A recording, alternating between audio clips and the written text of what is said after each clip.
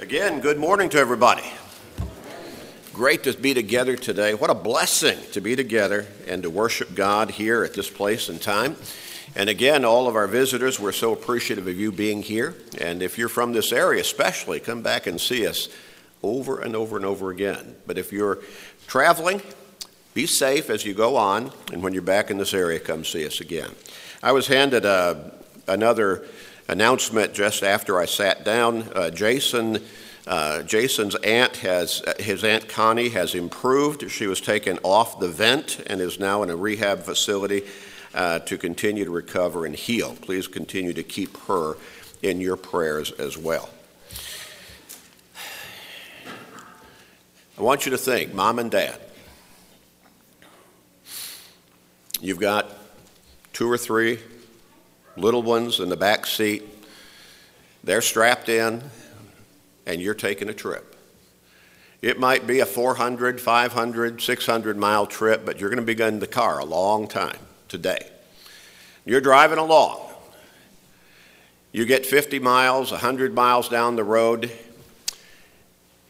and then the little ones start asking the question, "Are we there yet?" And you tell them, "No, we're not there yet." Another 50 miles down the road, same question, isn't it? "Are we there yet?" And as you get farther and farther down the road, they're getting more and more restless and, "Are we there yet?" And no telling how many times you might hear that question over that trip. In that one day. You get tired of hearing it, don't you? But it's a question on their mind. They're tired of traveling. They're tired of sitting. They're tired of being strapped in. Are we there yet? No amount of personal achievement or success in this life matters if we do not get to heaven. I want us to emphasize that thought in our minds. I've tried to get this across for decades in preaching and teaching. We think about all that we accomplish in life. We think about all of our goals, all of our challenges, all of our aspirations. And somewhere along the line, we may start to take inventory and think, yep, we got this done. The house is paid off. We got the car paid off. We don't have any outstanding bills. And, our income is up to this. We've got this much money in savings accounts. Maybe we've got this much in investments and so on, and it goes on. Let me tell you, none of that matters if we don't get to heaven. If we don't get to heaven, it doesn't matter how much money will be in our bank accounts when we die or what kind of notations will be on our professional achievements or how big a house we will have left behind. None of that will matter if we don't get to heaven. If we don't get to heaven, our life would have been a failure. Now, I'm not sure that really resonates with a lot of people, but that is the absolute bottom line truth. If we don't get to heaven, our life will have been an utter failure. We will have not accomplished what should be the absolute number one goal in our living, getting to heaven. In 2 Peter chapter 3, beginning with verse 10, Peter gives us a picture in brief of that final day of judgment, when our Lord is going to come again. And so he wrote, "But the day of the Lord will come as a thief in the night." Now notice when he says it will come, there's no question about that. There's going to be that day. It'll come as a thief in the night. In other words, when we don't expect it, because we never expect a thief to show up at our home, do we? "In the which the heavens shall pass away with a great noise, and the elements shall melt with fervent heat. The earth also and the works that are therein shall be burned up." Now understand those descriptions. When the Lord comes again, this world will have never seen such a day from a physical perspective. It's hard to imagine even. I don't think we really can fully imagine what it will be like when the Lord comes again and the heavens will pass away. Probably the understanding there is supposed to be they'll be kind of opened up like a scroll and a great noise probably again like this world has never heard. And the elements shall melt with fervent heat. The earth and the works therein will be burned up. Seeing then that all these things shall be dissolved, what manner of persons ought you to be, ought every one of us to be, in all holy conduct and godliness, looking for and hastening unto the coming of the day of God, wherein the heavens, being on fire, shall be dissolved, and the elements shall melt with fervent heat. And that's reality. That's what's coming one day. Well, yeah, but that's probably going to be 1,000,000 years off. Well, maybe not 1,000,000 years, maybe thousands, tens of thousands of years off. Well, maybe not. Yeah, we don't know when that day will come. And that's another point that the scriptures try to get across to us. It's going to come, but we don't know when. So when should we get ready? Right now. We should be ready every day. Now think about what that says. At judgment, this world and everything in it will be destroyed. Basically, cease to exist.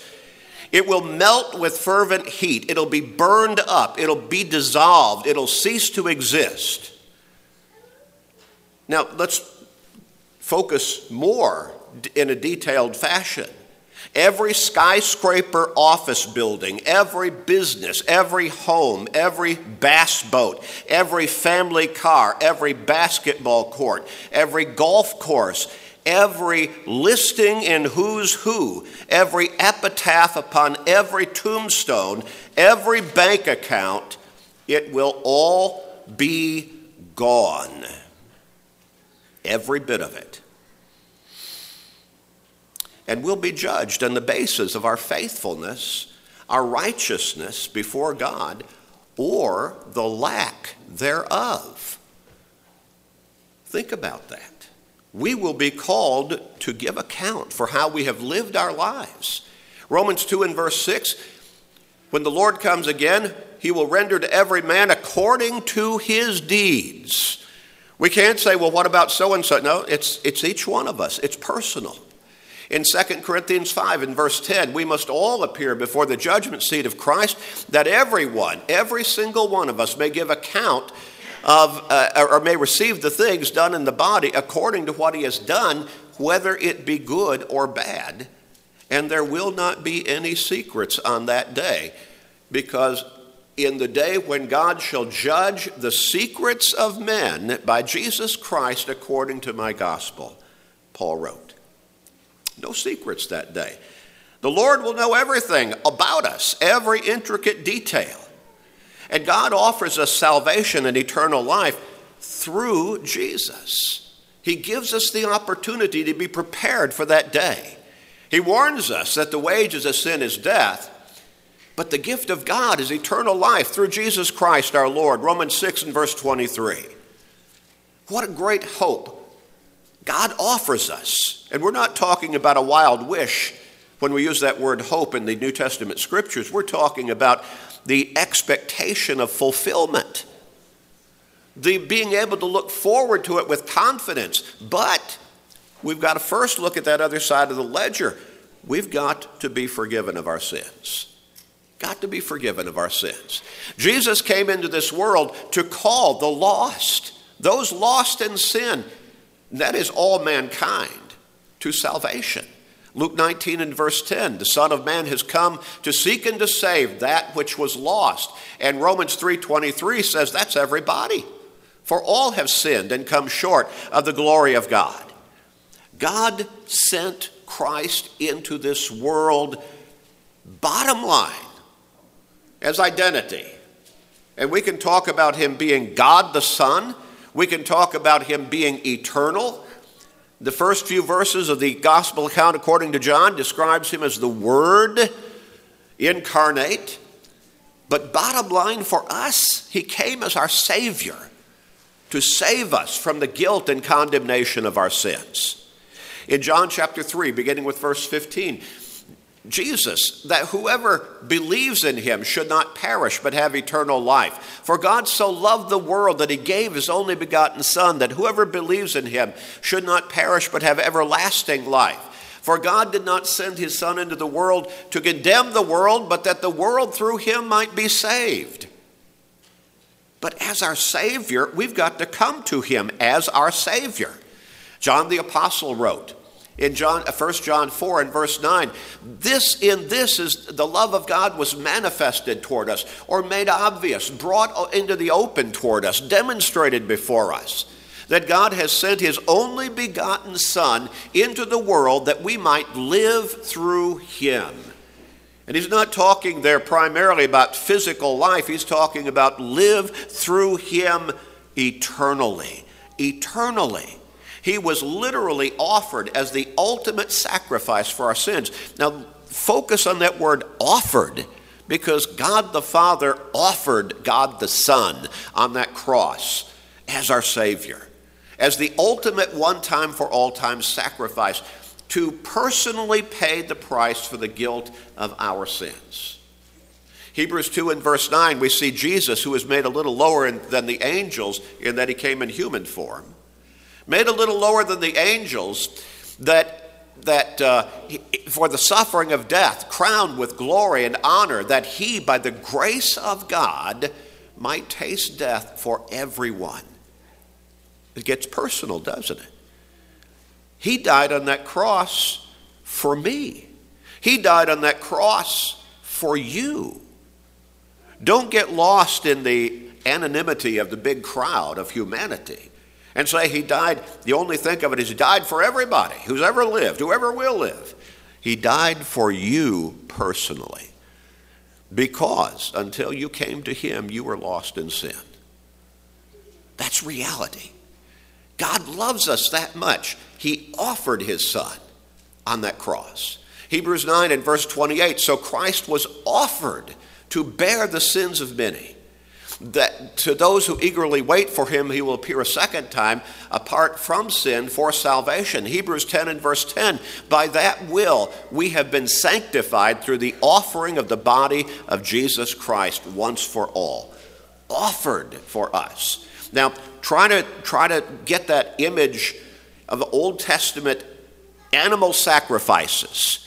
They would have their throats cut. Blood would be sprinkled on the altar or around the altar.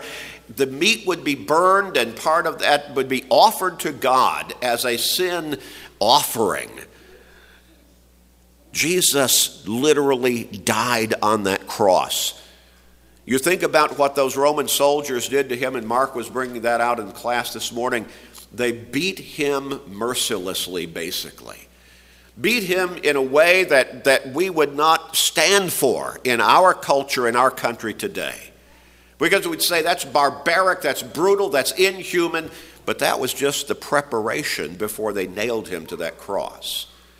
And then made a spectacle of him, supposedly, in their minds, through a long-lasting, brutal, torturous execution until he died.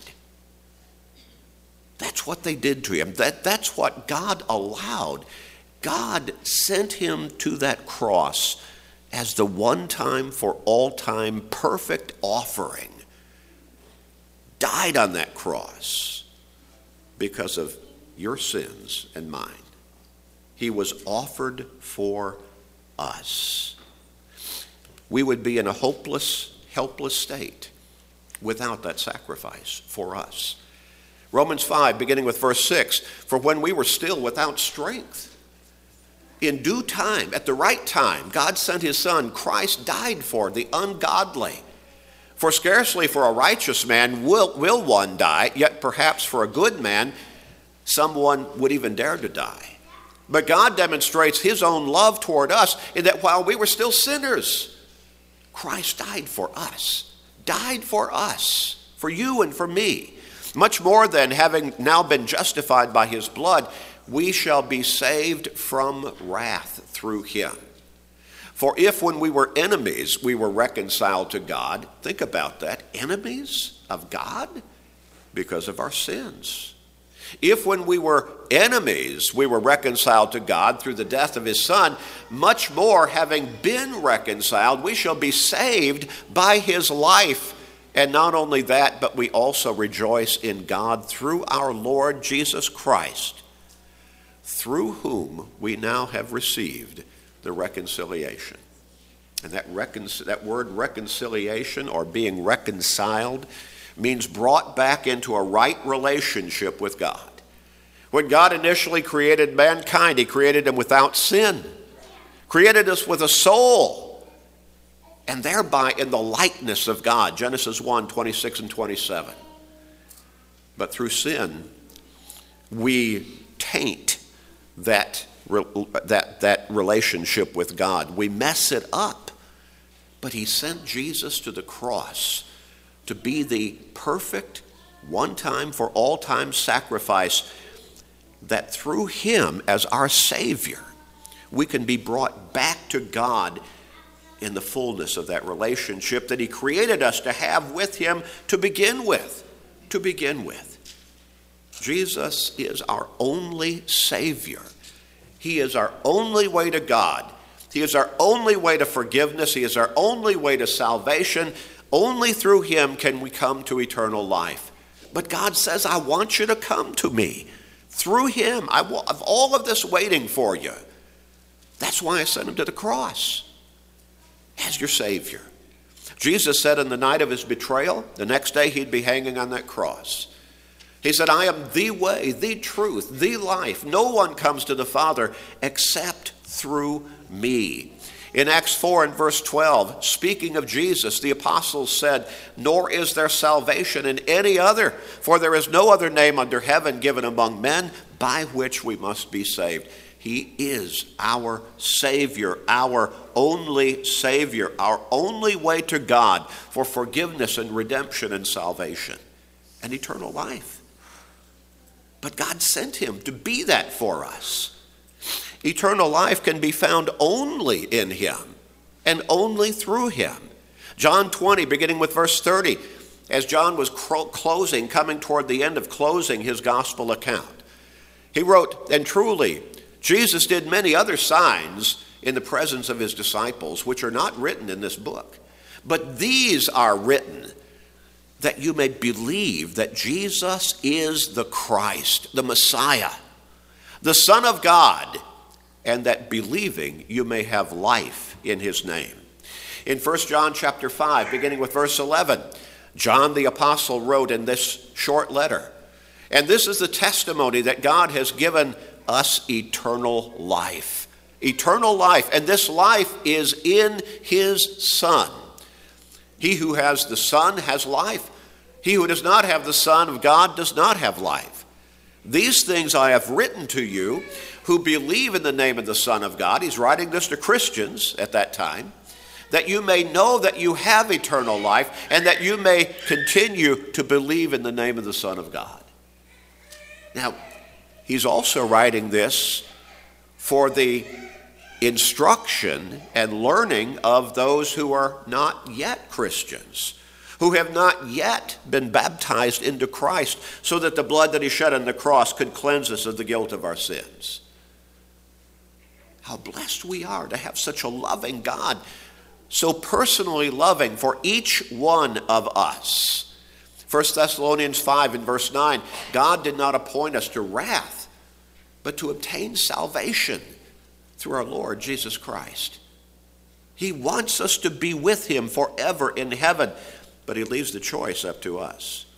Freedom from sin and eternal life, again, is found only in Christ. Romans chapter 6, beginning with verse 22. Think about the frame of reference here, the depth of meaning. Paul wrote, but now having been set free from sin. Some people might think, well, I can sin a little bit here and there. It's no big deal. When you're living in sinful lifestyle, you're a slave of sin. But through Christ, we can be set free. Now, having been set free from sin and having become slaves of God, you have your fruit to holiness and the end, everlasting life. For the wages of sin is death, but the gift of God is eternal life in Christ Jesus our Lord. I'm not even going to ask for a show of hands. Mine would be the first one to go up. How many of us take a whole bunch of vitamins every day? Whole bunch of supplements. I take a handful or handful and a half every day. Why? Because we want to be healthy. And they say you take all of these, it's going to help your heart, it's going to help your breathing, it's going to help your muscles and your physical well-being, your stamina, and all of that, and on and on and on. I haven't found one that I'm convinced will grow hair yet, though. But all of these are supposed to make us better, and they're supposed to help us extend our life. But you know what? We're still going to die, aren't we? Even if we live to be 110, 120, we're still going to die physically. Because the Hebrews writer says it's appointed for us to die once. But what comes next is what really ought to keep our attention, or grab our attention. Because he goes on and says, and after this, the judgment. But God, he's not talking about, I want to give you a magic pill that's going to make you live 120 years. He's talking about, I'm giving you a Savior, through whom, if you will come to me through him, in repentance of your sins and surrender in baptism, the blood that I sent him to shed on that cross will cleanse you of the guilt of your sins, and you will have everlasting life, life without end. Salvation through Christ is the basic message basically of this entire book. But boiled down, certainly the basic message of the gospel. Acts 2 and verse 36. Peter on Pentecost told that crowd of thousands of Jewish men gathered there listening. Therefore, let all the house of Israel know assuredly that God has made this Jesus, whom you crucified, you rejected him, but that did not stop, that did not change who he is.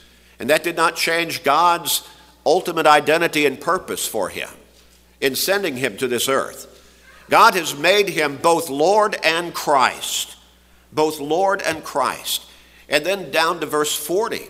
And with many other words he testified and exhorted them, saying, be saved from this perverse generation. Do you think there's ever been a generation since the flood that has been more perverse than this generation in which we are living right now? Probably, though, everybody who has come before us in every generation before us has probably thought something along the same line. We need to be saved from the sinfulness in which we have been engaged and which is all around us. In Romans chapter 1 and verse 16, the gospel message guides us to that forgiveness and salvation. I'm not ashamed of the gospel of Christ, Paul said, for it is the power of God. The message of the gospel embodies the power of God if we will believe it and obey it, for everyone who believes, for the Jew first and also for the Greek. That's why Jesus told the apostles to go into all the world, preach the gospel to all creation. He who believes and is baptized shall be saved. He who does not believe shall be condemned. Mark 16, 15 and 16. As Luke recorded that great commission in Luke 24:47, Jesus said that repentance and remission of sins should be preached in his name to all nations, beginning at Jerusalem. And we are called to salvation through that gospel message. 2 Thessalonians chapter 2, verses 13 and 14, we are bound to give thanks to God always for you, brethren, beloved by the Lord, because God from the beginning chose you for chose you for salvation through sanctification by the Spirit and belief in the truth, to which he called you by our gospel, for the obtaining of the glory of our Lord Jesus Christ. The gospel message, that's a message of salvation, a message of forgiveness, a message of redemption, a message of eternal life. But we're not there yet, are we? Not yet in heaven. The Scriptures guide us to faith that leads to salvation in Jesus Christ. 2 Timothy 3 and verse 15, Paul reminded young Timothy that from childhood you have known the Holy Scriptures, which are able to make you wise for salvation through faith which is in Christ Jesus. 2 Timothy 2 and verse 15, no wonder then that Paul said a chapter earlier, study or be diligent to present yourself approved to God, a worker who does not need to be ashamed, rightly dividing the word of truth. In other words, immerse yourself in God's word on an ongoing basis, because faith comes by hearing, and hearing by the word of God. We need to be diligent students of God's word. We shouldn't look for just surface level dedication and study. How much do I have to do to be acceptable to God? We need to immerse ourselves in God's word and worship to him and being with the church as much as we possibly can be, because we don't want to take the chance of having just done the bare minimum in our mind. God says, why did you do just the bare minimum? Look at what I did for you. I sent my son to give you the opportunity to be with me for all of eternity. Where's your dedication? Where's your commitment? Heaven is where all of us should want to be. Above all else. Above all else, every single one of us should say, I want to be in heaven for all of eternity. That's my ultimate goal. But are we there yet? Are we there yet? Philippians chapter 3, beginning with verse 12. Paul wrote, not that I have, and he's speaking from his own personal perspective on his personal life. He says, not that I have already attained or am already perfected, but I press on, that I may lay hold of that for which Christ Jesus also laid hold of me. Brethren, I do not count myself to have apprehended or to have achieved the goal yet. But one thing I do, forgetting those things which are behind and reaching forward to those things which are ahead, I press toward the goal for the prize of the upward call of God in Christ Jesus. In Christ Jesus. Are we there yet? Obviously not. That's the sense of what Paul was getting across there, even in his own life, as a divinely appointed apostle, as a powerful preacher of the gospel, as one who had led probably countless souls to salvation through Jesus Christ, in preaching and teaching and helping establish congregations over a wide spread of the earth at that time. He still says, I'm not there yet. I'm still pressing forward toward the goal. I want to get there. By God's blessings and grace and his help and his strength. And indeed, Paul tells us, work out your own salvation with fear and trembling. Now, he's not saying make it up on your own. No, God has given us the plan of salvation. But he says, now, live your life once you have become a true, forgiven, saved Christian. Live your life in such a way as to be confident. You can be confident. You can be assured because you're living by God's teachings of eternal life with him in heaven. Live that life. When Paul writes these particular statements in these two texts of Scripture, obviously he's saying we're not there yet. We have to stay focused. We have to stay determined because we're not there yet. Now, I want to bring a second part of this particular study next time. I want us to look at how we can make sure that we get there in the second half of this study. But as we're here at this point, bringing this first section to a close, what needs to come to our mind and be ingrained in our mindset, we're not there yet. But God assures us that we can have confidence of being there, but if we will live that life that he guides us to live through his word. if we will come to him through our Savior, whom he sacrificed for us on that cross. Have you been baptized into Christ?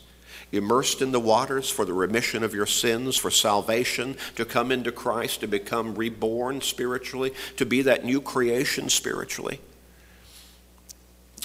If not, you need to get that in your understanding as a basic, fundamental, foundational point of obedience. If you've done that, have you become careless, lackadaisical, slipping back into some lack or weakness of dedication? Come back to God through Christ. Pray for forgiveness. Repent of that lackadaisicalness. We'd love to help you either way if you'll just let us know as we stand together and sing.